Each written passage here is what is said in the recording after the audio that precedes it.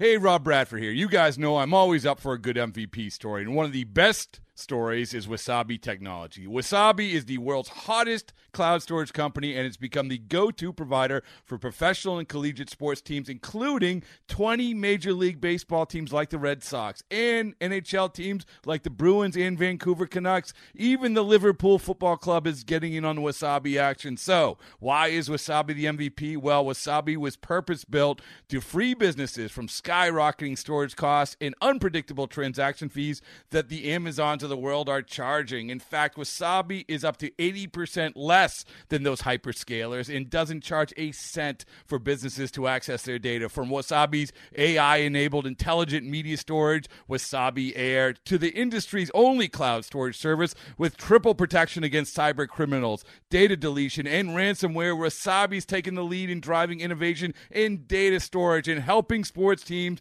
to unleash the power of their data. Wasabi, another Boston-based championship team.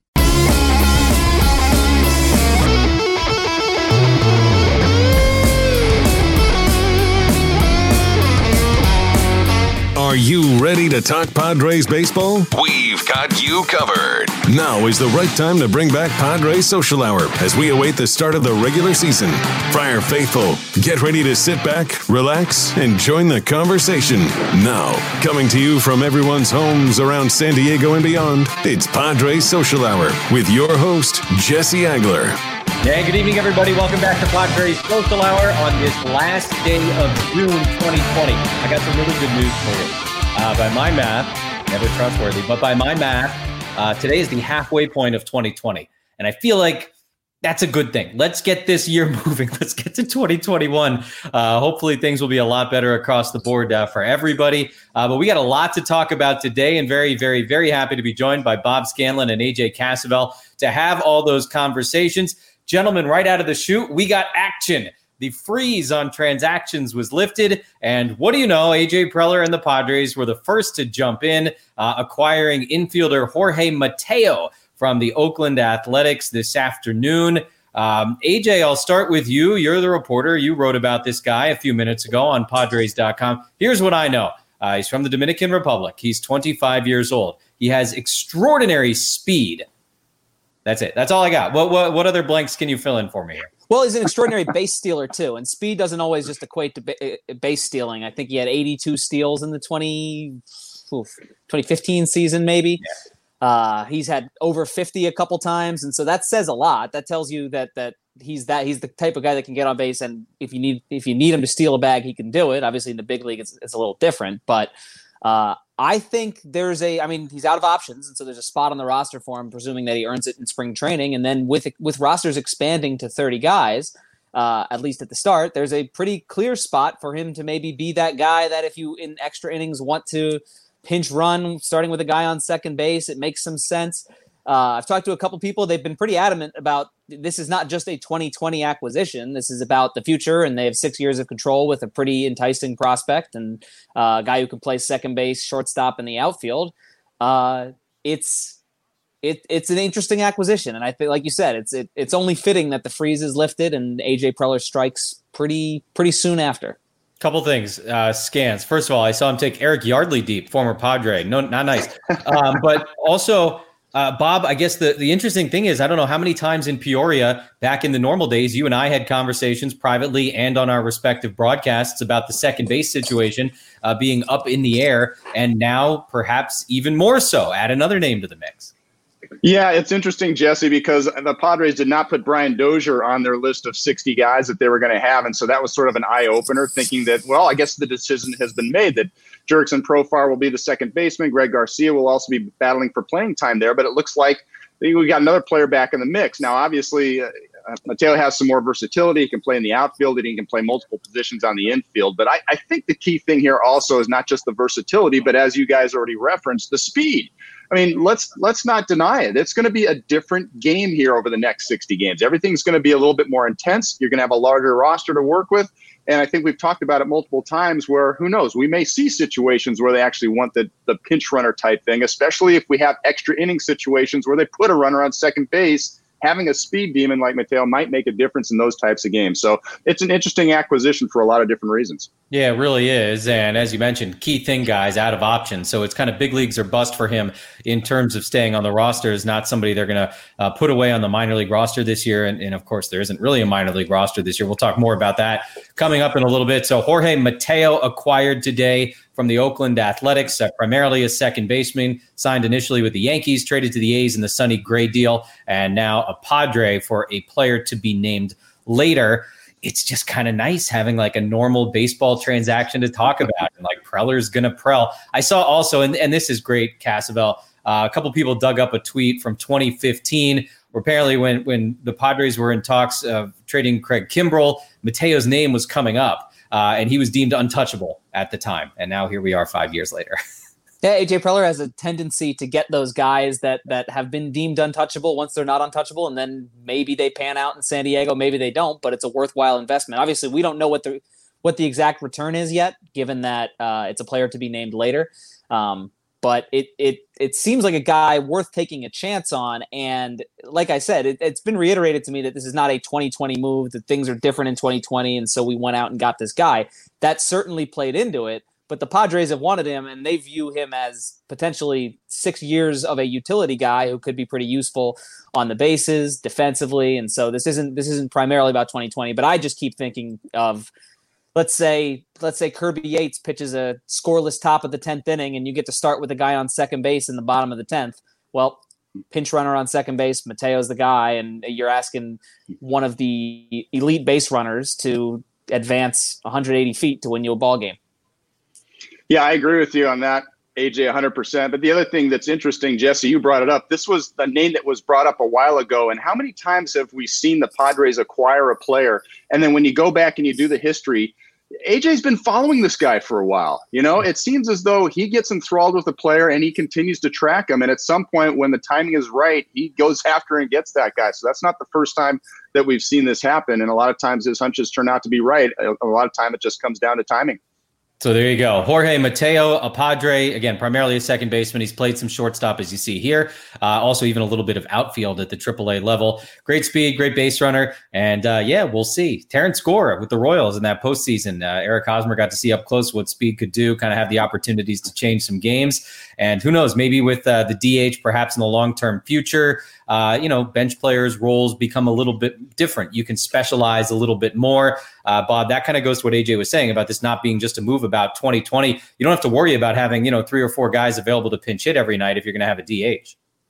Exactly. And that's what's going to be the interesting thing about. Look, as much as I hate to see the DH going to the National League, there will be some more movements, especially in this shortened 60-game season where everything's just going to be a little bit more intense, where we may be able to see a little bit more of this finagling, especially with the larger rosters. So it's a different brand of baseball, and it's going to be fun to see how the managers deal with it, how rosters are constructed, and we're getting a little taste right now of what the Padres may be leaning towards in terms of trying to add some of those additional pieces.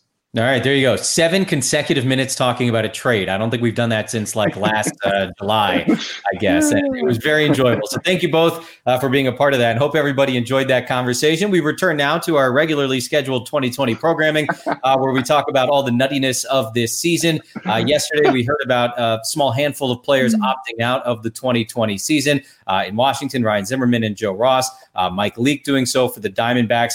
And then later last night, Ian Desmond also opting out with an Instagram post that if you haven't seen it or you're not on Instagram, I cannot more strongly recommend you find the full text. I think it's a little bit too long for us to just read here and show the entire thing. AJ, this was one of the most thoughtful and deep things I've ever seen. I was going to say out of a baseball player, but out of a professional athlete, out of a celebrity, people who generally don't feel comfortable putting themselves out there because of what could be at risk. He laid it all out and almost mentioned as an afterthought at the end of it, oh, by the way, I'm not going to play. I'm opting out here in 2020. I thought this was a pretty remarkable thing that Ian Desmond did yesterday. Yeah, couldn't agree more. And I think I'll like you, I will defer to his telling of it and what he has to say. I would encourage everyone to go out there and check out his Instagram and read what he had to say. He had a lot of things to say about the state of the world and the state of baseball, and and some of it feels like criticism or critique of baseball, but it's also really important stuff if we want to get this great game accessible to more people, which I think should be all of our goal. Baseball, we all love baseball so much that limiting access to it to people for whatever reason, whether it be economic or whether it be where they're from or different issues with race or skin color or whatever, more people playing baseball makes the sport healthier on so many different levels. And Ian Desmond had a lot of good things to say on that. He could say it better than I ever could. Yeah, it was an amazing piece. And I agree with both of you guys. It's something that everybody should read. And it was really insightful. It's really interesting coming from Ian Desmond, such an interesting guy and not a guy that's really been that outspoken. So I think if a number of things, first of all, it's a great reminder that these are human beings. These are human beings playing the game. And as much as we want to try to put everything into numbers and turn them into war and turn them into stats and, what we expect them to do in the UZR and whatever numbers and metrics you want to put together, these are human beings. And I think it was really just exceptional the way he was able to share his thoughts, share his experiences. And I think there were some people that might have been critical of him in terms of, hey, look, you're a ball player. You've got an obligation to stay with your team. And look, when you read the Instagram post, you will get an appreciation of what baseball has been and how important it has been a part of his life. Anybody that's had the experience of being dropped off at a Little League tryout at age 10 and your stepfather never comes back to pick you up. And it's very moving. And it was very open. It was very honest. And yes, it was critiquing of baseball in many ways, but I think that's okay. I think it would be naive to think that the issues that are going on in society are not also some of the same issues that are going on in Major League Baseball. And as people who love this game, I think we want to see it get better. And I thought this was really insightful and honest and from a player's perspective, one that's unique, one that I can never speak to. But the way that he shared it and opened up our eyes, I think, and I don't think anybody can criticize his decision at this point about what he wants to do as a man, as a husband, and as a father, and as somebody that still loves this game of baseball and wants to see it get better. So I thought it was exceptional.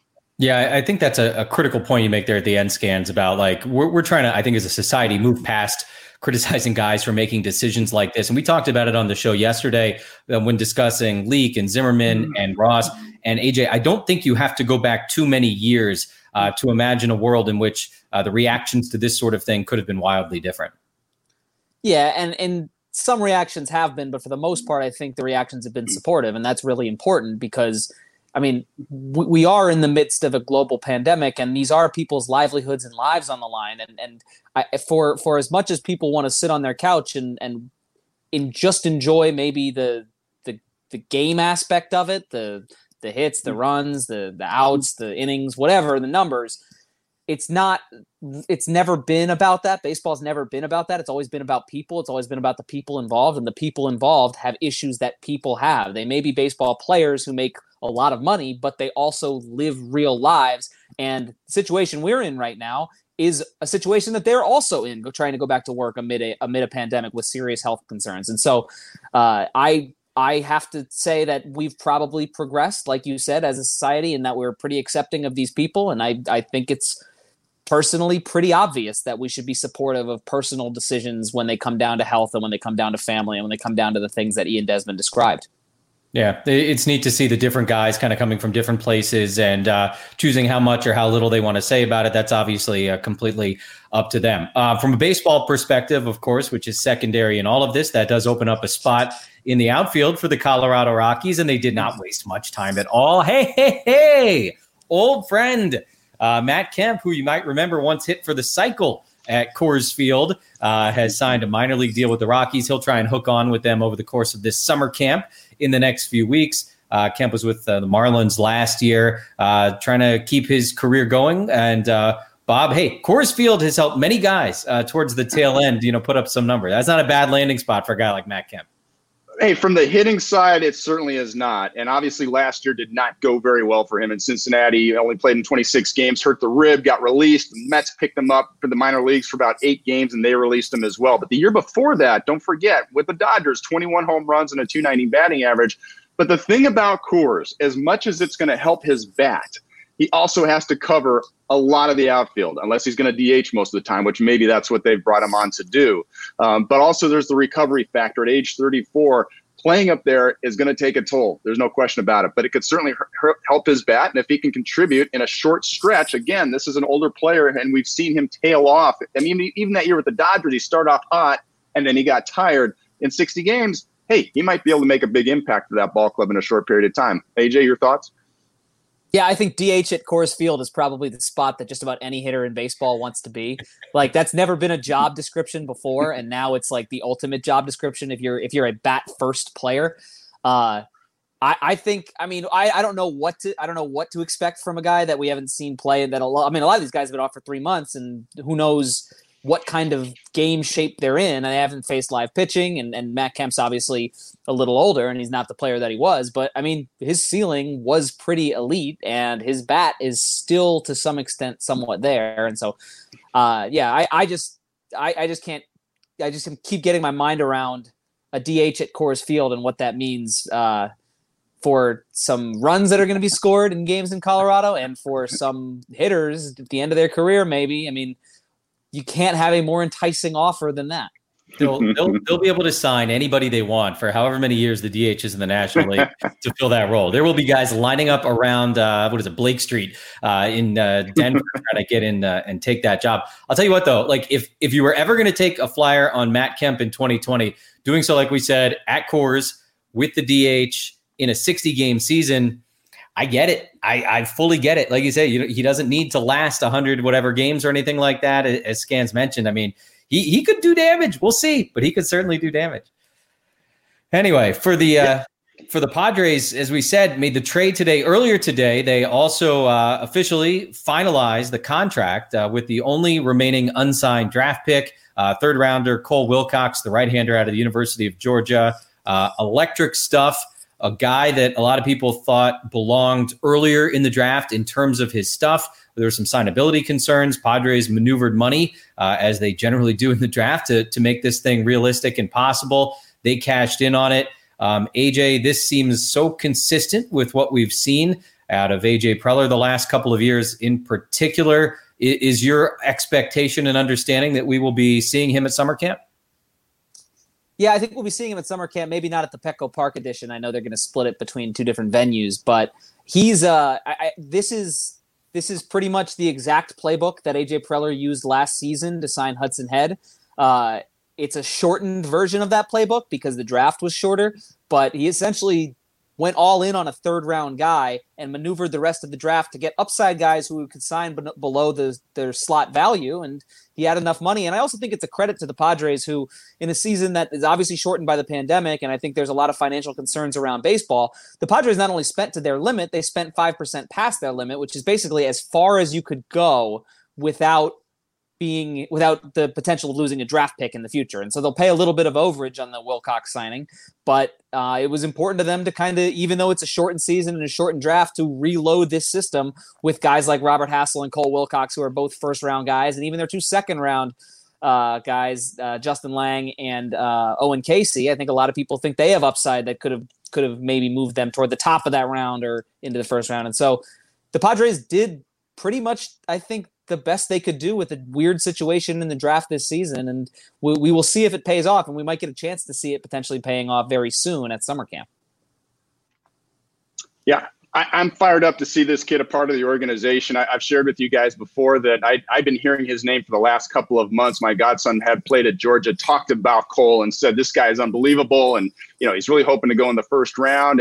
But he was in a unique situation as a sophomore eligible draft guy because he was a redshirted his first year. So he's young. He's got a lot of options ahead of him. And so he was in the driver's seat and in the ability to go back to school if he wanted to.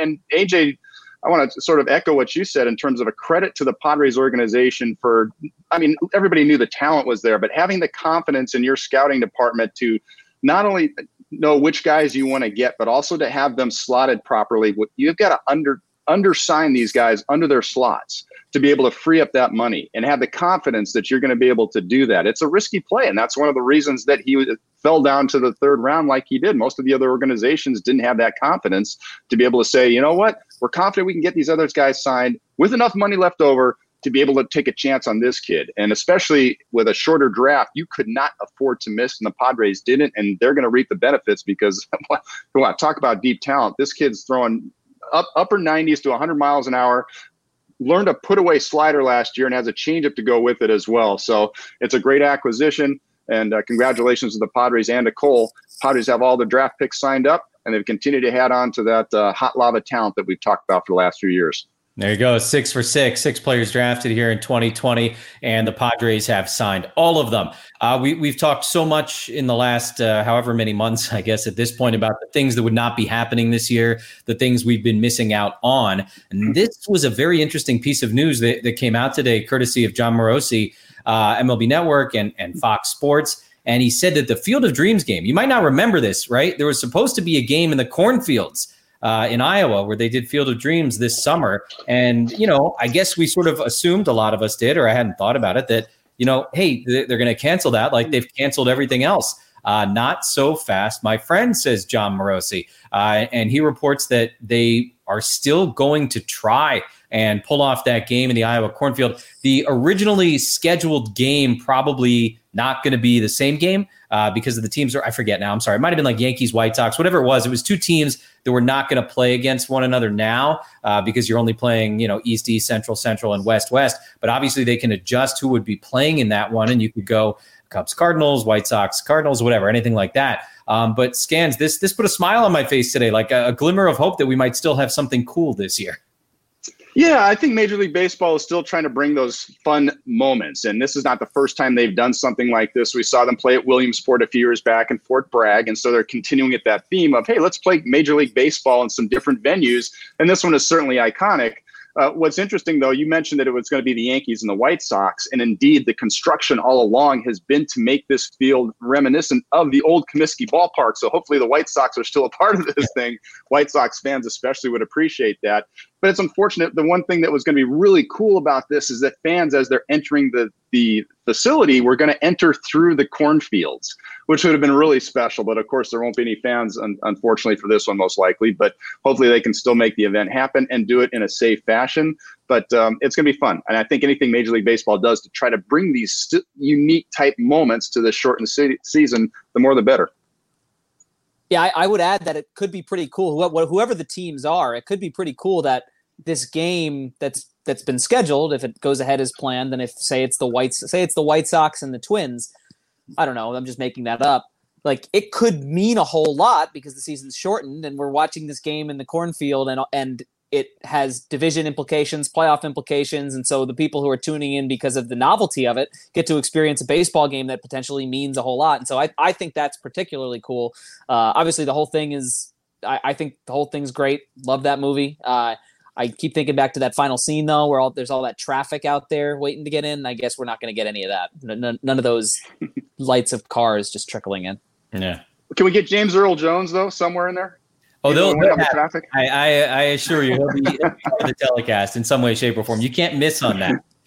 You really can't. But yeah, that would be cool. And like you said, AJ, it could have just been a crappy late summer game between two teams out of it, and now it'll be 2 weeks before the trade deadline, and it'll be just 6 weeks into the season and all that. It'll be pretty cool, I think, no matter what. So very glad to see that is at least still a possibility. One of the other odd things that will be going on in 2020 will be umpire rotations and schedules. Hadn't thought much about this. A little look at Joe West. It's been a while, Cowboy. Nice to see you. But it obviously makes some sense for these guys' travel schedules to be a little bit different in 2020 than it has been in the past, where, of course, they would just bounce all over the place, literally, to work, one series, then another, and then another. But they're going to try and make it so they can sometimes drive from one series to another. They're going to try and make it so if they work a Giant series in San Francisco, perhaps their next series would be in Oakland. And maybe even at times they would work an entire homestand at one place. So, Padres versus Dodgers and Padres versus Giants, which you would have never seen. Scans, it's so simple, makes perfect sense to me. Any on-field concerns whatsoever with that because it is a little bit different? Well, the only thing I would say, Jesse, is obviously the reason that they rotate the umpires around is so that there isn't a whole lot of animosity and acrimony building up, which can happen between players and umpires, right? And these guys have history. So if we're going to have an umpire crew for an entire homestand and it's going to be, extended games, I'm hoping that both sides understand, players and umpires, that whatever past history that you have, no matter how badly he squeezed you on that 3-2 pitch that cost you the win at some point, that you have to put all that stuff aside, because the last thing we want to have during this shortened season is any kind of problems on the field between umpires and players. I don't think anybody wants to hear it. Let's just play baseball. Let's hopefully both sides can just put that aside. And, when a player walks up there and he's had some history with an umpire, they can just look at each other and say, hey, you know what? We're playing baseball. Thanks be to God, and let's have some fun with it.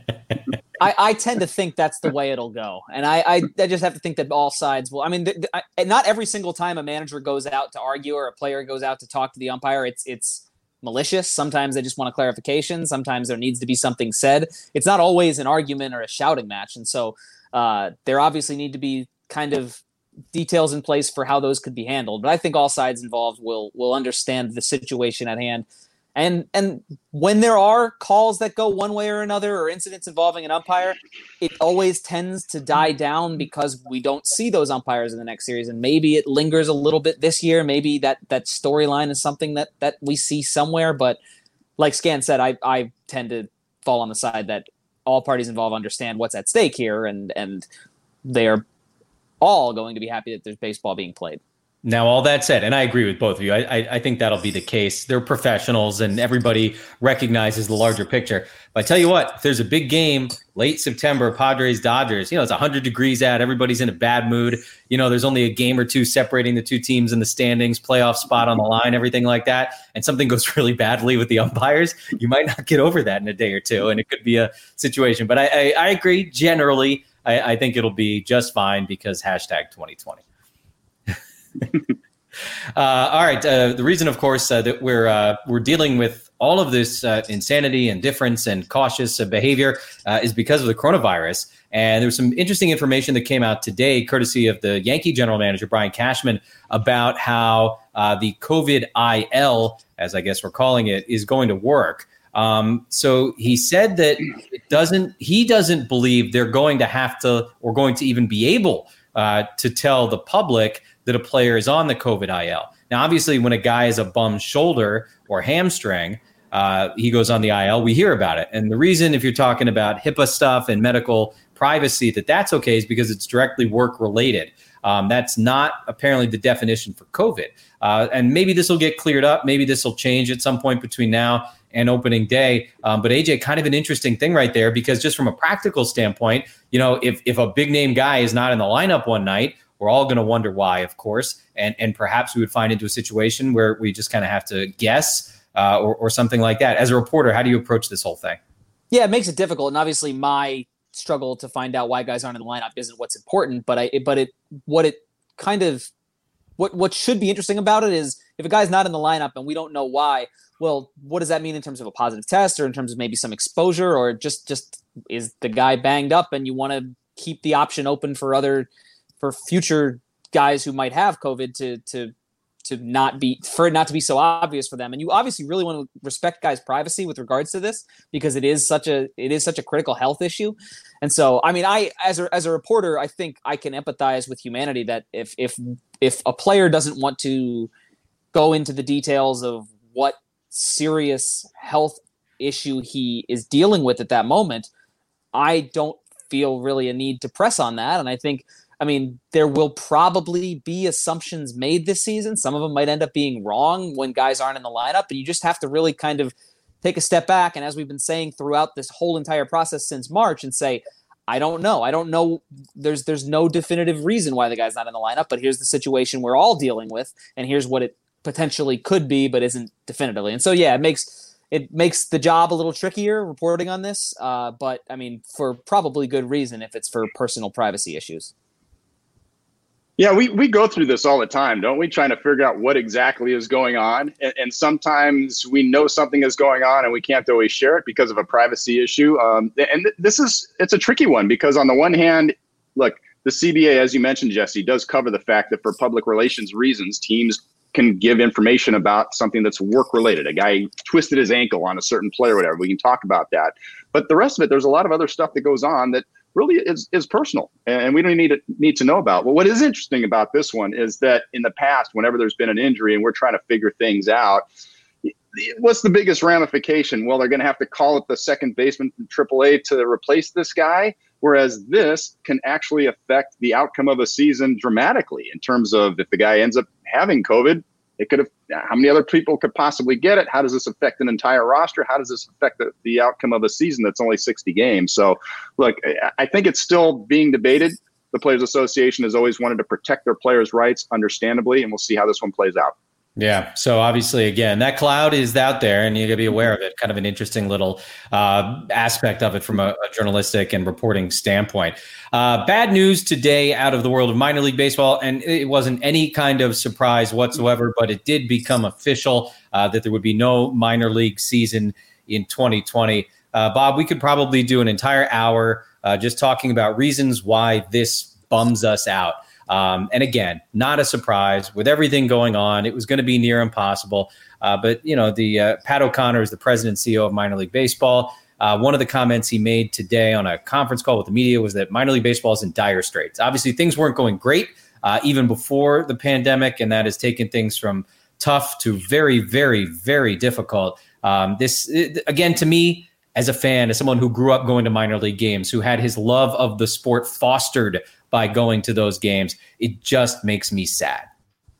Yeah, I'm heartbroken by this. And to your point, it's no surprise. We sort of knew this was going to happen. There was really no way to avoid it. And at the same time, my heart goes out to all the young players who this was going to be their only chance to put on a professional uniform and be able to tell their family for the rest of their lives. You know, I played professionally. You know, even if it's at the minor league level, there's a great sense of pride in terms of something that you've accomplished. You've worked your entire childhood. You know, this is your dream as a little leaguer. Obviously, to get to the big leagues, that's the ultimate goal. But even to be able to, for one day, put on a uniform and say, I'm a professional baseball player at any level is something special. And it's great for the fans to be a part of that as well. These minor league teams are a huge influence in the communities of a lot of these cities. And it's not just the lack of opportunity for some of these players, but, you know, for the development of the players that are going to get a second and third chance to continue to play. It's going to cost them in terms of their development time. And also from a public relations standpoint, this hurts baseball. There's no question about it. We want as many people enjoying the game at every single level as we possibly can. And unfortunately, we're going to miss out on that, AJ. So I'm bummed. I don't know about you.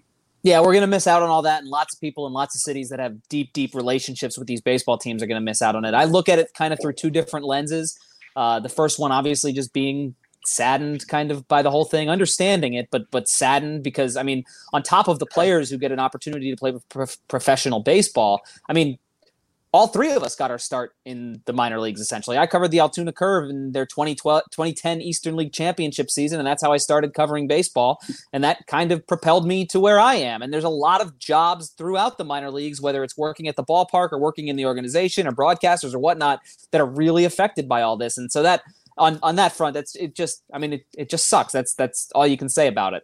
On the development side of things, that's maybe a much less pressing issue, but in terms of how are these guys going to progress? How do you get guys who could potentially be a valuable part of your organization? I'm kind of fascinated by what happens this season. The onus is on a lot of those guys to go ahead and try and develop kind of on their own. In the Padres case, they obviously took their top 13 prospects per MLB Pipeline to summer camp. And so some of them will be able to develop here, but not necessarily playing games while training against certifiable big leaguers or fringe big leaguers who are on an alternate training site. And so there's kind of two aspects to it. I think one is just the sad, unfortunate nature of the fact that there will be no minor league baseball. And two is what that means for the guys who really use minor league baseball to kind of springboard major league success and build a major league roster. Yeah, you're absolutely right. I mean, the economics, I think, are pretty well known to most baseball fans at this point in terms of the players. And that goes for the staffs, at these places too. So, certainly on a personal note, we all know a lot of folks who work around minor league baseball players and otherwise. And thinking about all you guys here tonight, because it's been a difficult year for a billion reasons. And now you can just add this one on top. There will officially now be no minor league season here in 2020. As we move on from that, AJ, I think perhaps just from my own reading, you've been about as busy this week as you have at any point in the last couple of months. And that's obviously a very good thing. You had a mailbag, and I want to dive into one topic that came up. Always enjoy the mailbag about the rotation and just sort of the plans for the Padres. And this relates to 5-man and 6-man. It relates to the possibility of Goran Patino being a part of the mix. let me sort of expand the question to both you guys about what you think pitching will look like, particularly early on when obviously the arms might not be built all the way up. What are you thinking? I think it'll look different, not just early on, throughout the season, because games mean a little bit more. And so it's not going to be full-on playoff mode all season. You're not going to be going to your bullpen in the third inning if a guy gets to second base and you're losing by a run. But the game, there's going to be extra urgency, and especially with a team like the Padres that has such a deep bullpen, it has 3 or 4 different arms who can go multiple innings out of that bullpen. I would expect them to use it more than you would expect, maybe in the 5th inning, maybe a little early. Obviously, there's no DH or there's no pitcher hitting, so you don't have to really maneuver with that. But yeah, I'm kind of fascinated by it all. In terms of the 5-man, 6-man, that's an interesting question. I would assume that it will be somewhat contingent upon the schedule. And if the Padres have a bunch of games in a row, maybe that's the time to throw a Mackenzie Gore start in there or a Luis Patino start in there if they've kind of proven themselves ready for that. But I think the Padres probably aren't leaning in the direction of those minor leaguers right now. Things could change. You never know who with injuries, illness, whatnot. This year is going to be weird. It's going to be different. But I in terms of how many guys are in a rotation, I would wait and see a schedule and try and maybe understand it better. I think there is definitely a place, even if Mackenzie Gore and Luis Patino aren't on the opening day roster, for them to pitch meaningful innings in 2020. I'm just really not entirely sure what it looks like because we have never seen a season unfold like this before. I would agree with you, AJ. I think this is a really fluid situation, and there's certainly arguments to be made of why you would incorporate a 6-man rotation. And what's nice is that, again, we talked about the depth of the Padres bullpen. They have depth in the rotation as well. When you've got guys like Gore and Patino that are knocking on the door and waiting to be dominant guys, these aren't just, hopefully 4th and 5th spot rotation guys. These are top of the rotation guys that the Padres are going to get a chance to take a look at and help develop this year. So I'm really curious to see how this plays out for some of the veteran guys, the Chris Paddocks and the Padres have always stated, look, we're not trying to develop 5-inning guys. We want starters that can go deep into the ball game. Yeah, we have a deep bullpen and that's fine, but they're not trying to develop guys that are just going to be 5 or 6 inning pitchers. So I think we're going to get the guys that can go deep in the games will still get opportunities to do that. But AJ and Jesse, you've seen this before. There's managers at times, because it's a longer season, they will try to massage certain starters and say, look, I need to get more out of this guy over the course of the season, and I need to find out if he can get into the 6th inning. I need to find out if this is a guy that can, take some pressure off the bullpen on a certain night. I don't think they're going to do that experimenting this year. I think there's too much on the line, too fast. And next year you'll get that opportunity. But this year, if you're a 5-inning guy, you're a 5-inning guy, and you're going to get the hook a lot sooner. But the big boys will still get a chance to go deep in the game. At least that's my hope. That's a really good point. The other thing I've been thinking about, and I might have mentioned, I might not on the show, is that when the playoffs do roll around, I mean, AJ, you're going to have top line, big time ace type guys who are extraordinarily fresh in October, much more so than they would be in another year. And that could really, I think, have a big impact on the playoff games. Oh, yeah. I like to look at kind of some of the best 60-game stretches, and a lot of them are like in that July, August timeframe when that's around 70 or 80 games into the season when guys like, I think, Jake Arrieta, Zach Greinke in recent years, Clayton Kershaw before them, like that's when guys, when those like Cy Young, real certifiable frontline aces establish themselves as like the top of the line Cy Young candidates. And so maybe we get to October and who knows, maybe the guy can go on 3 days rest. Maybe the guy can go on 3 days rest a couple times in a row and just won't be impacted like he would be after pitching 220 innings during a regular season. So, it's an interesting point. I hadn't thought of that. And I think it's just one of probably the many things that as the season progresses, we'll realize, this is going to be a little bit different this year. And maybe not for the worse. Maybe it could make things interesting.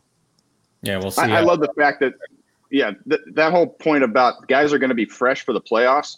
That's the most exciting part of this thing for me. Yeah, I mean, it's going to be fun watching the intensity of 60 games, but the quality of baseball that we might see in the postseason this year, it might be unprecedented because guys are going to be hitting their stride. They're going to be fresh. It's not going to be Scherzer with 270 innings under his belt or whatever it is. And, having made it through July and August in Washington, you're going to get these guys at their prime, fresh, ready to go. And it could be really fun. We've seen 2 postseason no-hitters in history. Maybe we'll see like 2 more this year just because of how crazy everything is. All right, got a couple of questions coming in from the FAQ department here and trying to address these as regularly as we can because I know people are in and out. 19/6/21, we do not know when opening day is, but we do know it'll be either the 23rd or the 24th. That's what the reports have indicated, is that there will be 2 games on July 23rd. I would guess an East Coast game and a West Coast game. Big time markets being involved would be a good guess. And then everybody else will open up on the 24th. So you're just 3+ weeks away from opening day one way or the other. Brian follows up with, are we playing other teams during spring training 2.0? You have the option of playing other teams. We don't even have the schedule yet for the regular season. So that plays in here because MLB has said, hey, if you want, you can play a team that's either geographically nearby up to 3 games. So 2 or 3 games max for spring training, or you can play a couple of exhibitions against the team that you're going to face in that opening series. So all that stuff still very TBD, not TBA, TBD. Like they got to figure it out. It's not just that we're waiting for some kind of announcement here.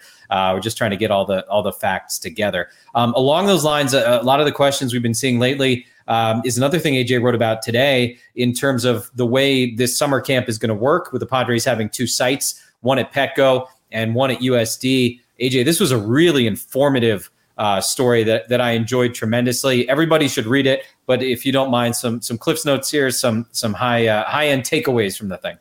Yeah, I can't believe I wrote that today. I've been writing so much. There's been so much going on. It feels like a normal work day. It's great in some respects. But yeah, so I guess the question for me was like usually when the Padres train for a season, they're training in Peoria, Arizona, where they have 8 fields and 2 sets of bullpen mounds with 6 or 7 mounds on each.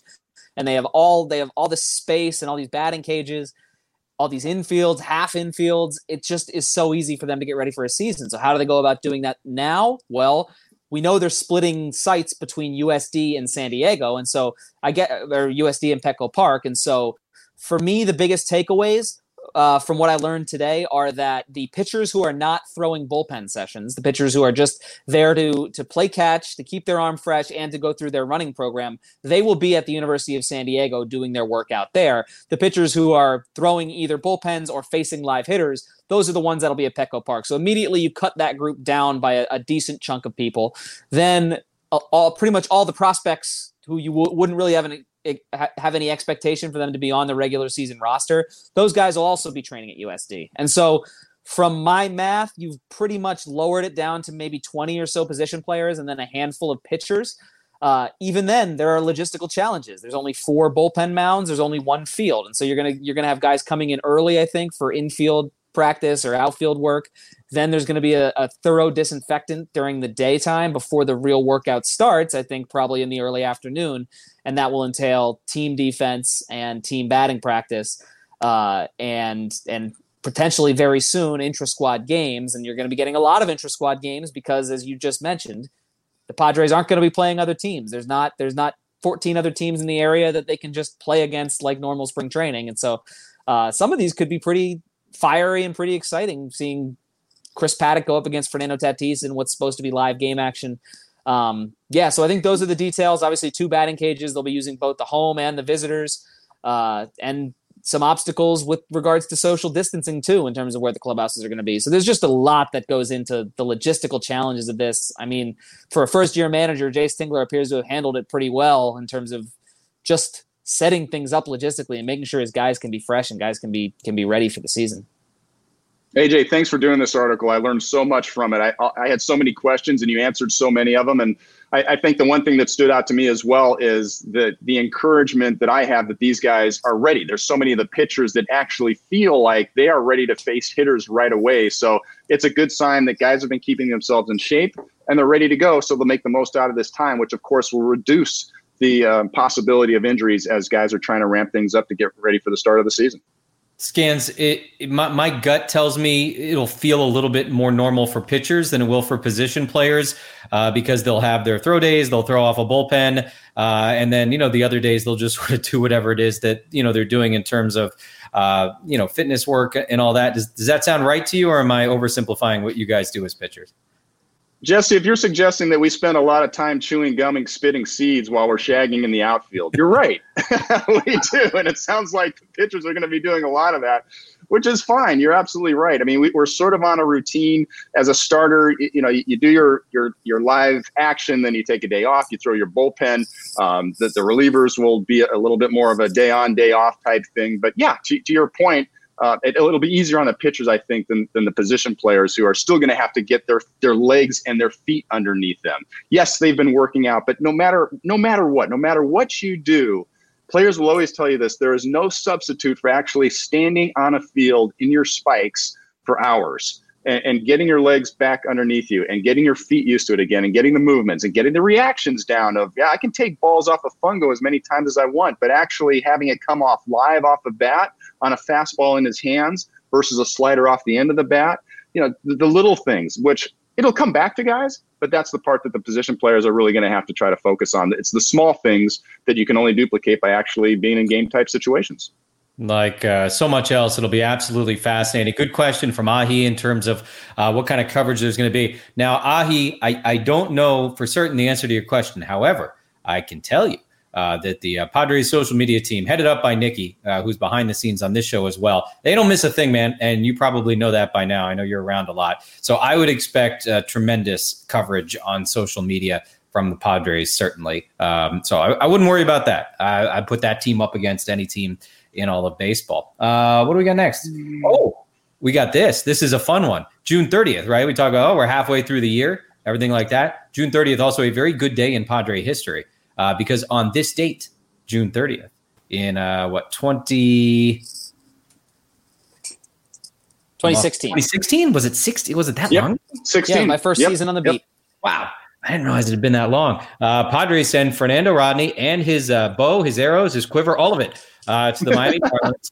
And they got back a prospect out of Texas named Chris Paddock, right-hander. So far, AJ, that has looked like a win for the Padres in terms of the trade. That might not even be the most lopsided deal that month. And it's one of the most lopsided trades probably of the past decade. That's also, I'm referring to Fernando Tatis for James Shields. But I think this is probably the back end of that 3 or 4 week stretch in 2016 where the Padres really committed to this rebooting of the farm system, just went all in with guys like Paddock, Tatis. That draft, you had Quantrill, Lucchesi, Lauer, and then the international signings right around then too. Anderson Adrian Morejon and a number of other guys there. It's just such a critical 4 week stretch in the Padres' history, while the product on the field at that time, frankly, wasn't very good. And this trade in particular, I mean, it didn't look great necessarily at the time, given that Chris Paddock went through Tommy John surgery and he had such a long road to recovery. But I think as soon as he got back out there and started posting those insane numbers in high A and then in double A, you just kind of knew that this was going to be one that the Padres would be happy about and the Marlins would probably regret for a long time. Yeah, this goes in the Marlins record books as one that hurt, but you can't blame them at the time. I mean, it's interesting. You look back at 2016, it wasn't that long ago, but when you look at the Marlins roster, they still had Christian Yelich. They still had Giancarlo Stanton. They still had Real Muto. They still had Ozuna. I mean, that was a team that had some players, and they were on line to be the wild card winner at that point. And they felt like, look, we got to strengthen up our pitching.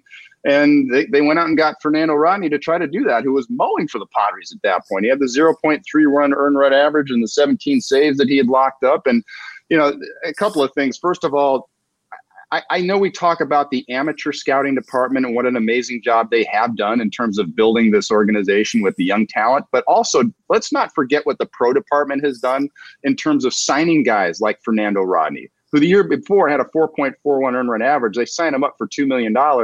And that year, trade him off to get a Chris Paddock quality talent. I mean, that's your pro department. Those are the guys that know what's going on in the minor leagues. Those are the guys that are looking at the free agents. Which ones are worth signing? Which ones are guys that can actually make a rebound and we might be able to get something for them? They did the same thing with Drew Pomeranz. So it's fascinating. And also going back to the trades, I love that, AJ, that you mentioned. A month before that, they'd gotten Fernando Tatis Jr. for James Shields. And then a month after that, they trade Andrew Cashner over to the Marlins as well to pick up Josh Naylor. So a pretty good year of trades for the Padres overall. Yeah, I'll just reiterate what Bob said about Fernando Rodney. He was an all-star for the Padres that year. I think technically, I guess he ended up being an all-star for the Marlins because of the trade, but he was unhittable. It was so much fun watching him. He was launching arrows all over the National League. Like you said, I think a 0.31 ERA in 28 appearances before the trade. And then he goes to Miami and his ERA is approaching 6. During his time with the Fish. Incredible. I liked Fernando. I liked watching him pitch. Awesome. I liked having him around. He was a fun guy. And boy, does that trade look really, really, really good in hindsight. And obviously, Chris Paddock is here. So that was this date in 2016. Now, our KBO sadness report. There's actually some sadness and some gladness here. The sadness involves our team, KT Wiz. The heartbreaker last night, really. They fought back. They tied the game in the late innings against LG Twins on the road and then ended up losing in 11. So walk-off defeat. But the happiness, the gladness coming out of the KBO is that it sounds like they're going to continue to try and push forward here for their plan that fans would be allowed in, at least some of them on Friday and moving forward. Now, these precautions I thought were really kind of fascinating because, again, in a country that's handled the coronavirus about as well as any place on the planet, you see sort of the health and safety manual, the guide here for fans.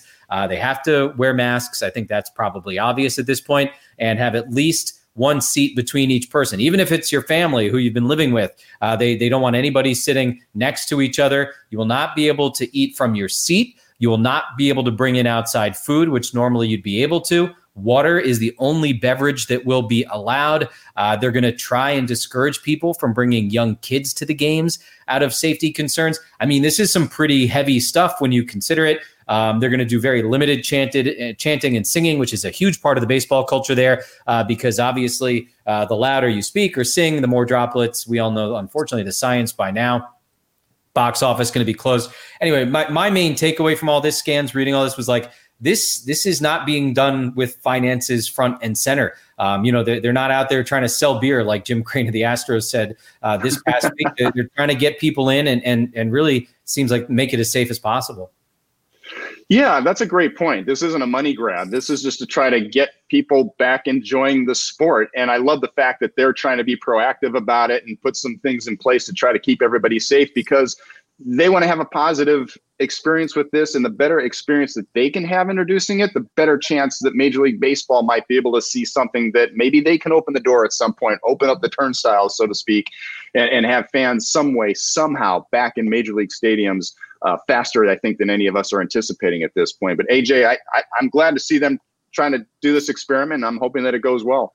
Yeah, I'm glad to see them looking to do the experiment, and I'm glad to see them really taking the precautions seriously and really kind of figuring out what might work and what we need to do to make sure that it's safe for everyone involved. The profit is not the first concern. The first concern is making sure that the people that get to come to the games are safe, and it seems like that's the case. And who knows, maybe if this country can kind of get going in a different direction than where it's headed right now, maybe this is something that we can look forward to toward the end of this baseball season. But it is encouraging to kind of see a path toward that, at least in the KBO. All right. Plenty of heaviness, obviously, that we've been discussing on the show. We're going to end on a lighter note. What I think is one of the great lost arts of baseball. And Scans, I was so excited that you were on the show today because you were there perhaps for like the golden age of the hot foot. There's a great story in The Athletic today. Everybody should check it out about the hot foot. And for those of you who are too young, or just unaware of the hot foot, basically they would light a guy's shoe on fire in the dugout. Scans, I immediately thought to myself, I bet Bob has some great hot foot stories. I'm glad that I was never the victim of a hot foot, Jesse, but I certainly was a participant in several hot feet. And this is something that it was, even down in the minor leagues, I'd never experienced it at high school, right? So I'm a 17-year-old kid. I'm in Spartanburg, South Carolina. And all of a sudden I look over and there's a flame on the foot of the guy next to me. I'm like, what is this? And I came to learn that this is part of the baseball culture. And there's a lot of different techniques for being able to pull it off. There's the just put the rubbing alcohol directly on the shoe and light it on fire. There's the create a device strategy where you actually put a bunch of matches together and create almost like a time bomb that you stick on the back of the shoe. So, guys take quite a lot of pride in this. And it can go haywire, though. It's not always all fun and games. We actually did see one of my teammates where his socks caught on fire, and the next thing you know, we were actually taking towels and throwing water on it, trying to put it out so the whole dugout didn't catch on fire. So, but it is one of those fun things, and it was a great story hearing about Billy Martin and Mosley actually getting in a fight over one of these many years ago. I got to read that. I'm a little behind because of everything that's been happening today. But that Scott Van Slyke one, I'm sure the video's out there somewhere. Vin Scully gives basically the play-by-play of it, and it's just fantastic. And if Vin Scully calling a hot foot, like if you love baseball, that's pretty much as good as it gets if you're into just kind of the lore and the beauty of baseball. Adrian very involved. Unfortunately, they had a lot of trouble with this one. They eventually got it, as you see, but it was not like I'd give it like a C- in terms of you'll see. Go watch the video, like AJ said, because Scully doing play-by-play in a blowout of a guy getting a hot foot is outstanding. I mean, it's just remarkable. When I was growing up, I was a Met fan. I've talked about that, and they were like those nut jobs in the mid '80s Mets. They were kind of notorious for this. And there's a phenomenal piece of video that I didn't want to put on the show because it's really a don't try this at home kind of thing. But it was part of like the 86 Mets highlight video that I watched and rewatched a billion times on VHS as a kid. And it's Roger McDowell, who's kind of King Hotfoot, and Howard Johnson, Hojo, sitting there, and they're literally showing you how to do it. Like it's like a Mr. Science segment or something like that. It's on YouTube.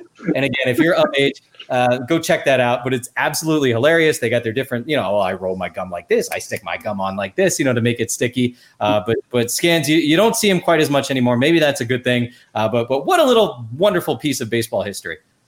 Yeah, it was. And it was interesting. I'm so glad you brought the article up, and it was fascinating. AJ, you got to read it. It's great. I mean, it's about this fight that goes on between Boswell and Martin, and it all goes back to a hot foot that supposedly started the whole thing. But to your point, Jesse, I'm in the dugout almost for 162 games, and I'm trying to think if I've seen any in the last few years, and I can't remember any. So I don't know. Maybe it's a lost art. I'm hoping that it hasn't been completely lost because it still brings some joy and some laughter into the dugout over the course of the season. But I don't know, especially this year, social distancing, I don't think we're going to see many this season, unfortunately. Yeah, that's probably good. Everything is safety first in 2020. Everything is safety first. Here this season. All right, coming up at 7:00 on Fox Sports San Diego, get to watch a Padre Classic. Don't have to go too far back in the vault for this one. Sunday afternoon, late last season, and Padres looking for a hero late in the game. They would find one in the person of Seth Mejia-Spreen. SMB walks it off for the Padres against the Diamondbacks. We've talked about it endless times, guys. I'm such a sucker for stories like Seth Mejia-Spreen. All those years in the minor leagues, finally gets an opportunity, and then he makes good in a big way in this particular game against the Diamondbacks. So again, that is coming up at 7 on Fox Sports San Diego. Bob, AJ, as always, a true pleasure having you aboard, and hope you guys, I don't know, I get to see you at the ballpark at some point, even if it's from 25 feet away through some plexiglass. It's been great as always, Jesse. Thanks, AJ. And yeah, we're closer to having real baseball, guys. Can't wait. Yeah, I'll see you from a distance at the ballpark, and that's as good as we can ask for in 2020. And just a reminder, speaking of 2020, yeah. I was waiting. I was going to ask if you were going to say anything. Go ahead. No, take your victory lap. It's fine. Well, one drought has ended this year. Liverpool going 30 years without winning a English Premier League. Maybe the Padres will snap theirs in 2020. Maybe let's tie those two together. Works for me. You know what? If that's what it takes, if it takes Liverpool winning the league for the first time in a generation to get the Padres a World Series trophy, I'm all in. Thanks to everybody for hanging out and having a good time. As said, Scans and Casavell as well. We'll be back tomorrow at 5:30, and who knows what we'll learn between now and then. Busy day today. Hopefully more good news tomorrow. Stay safe, everybody. Have a good night.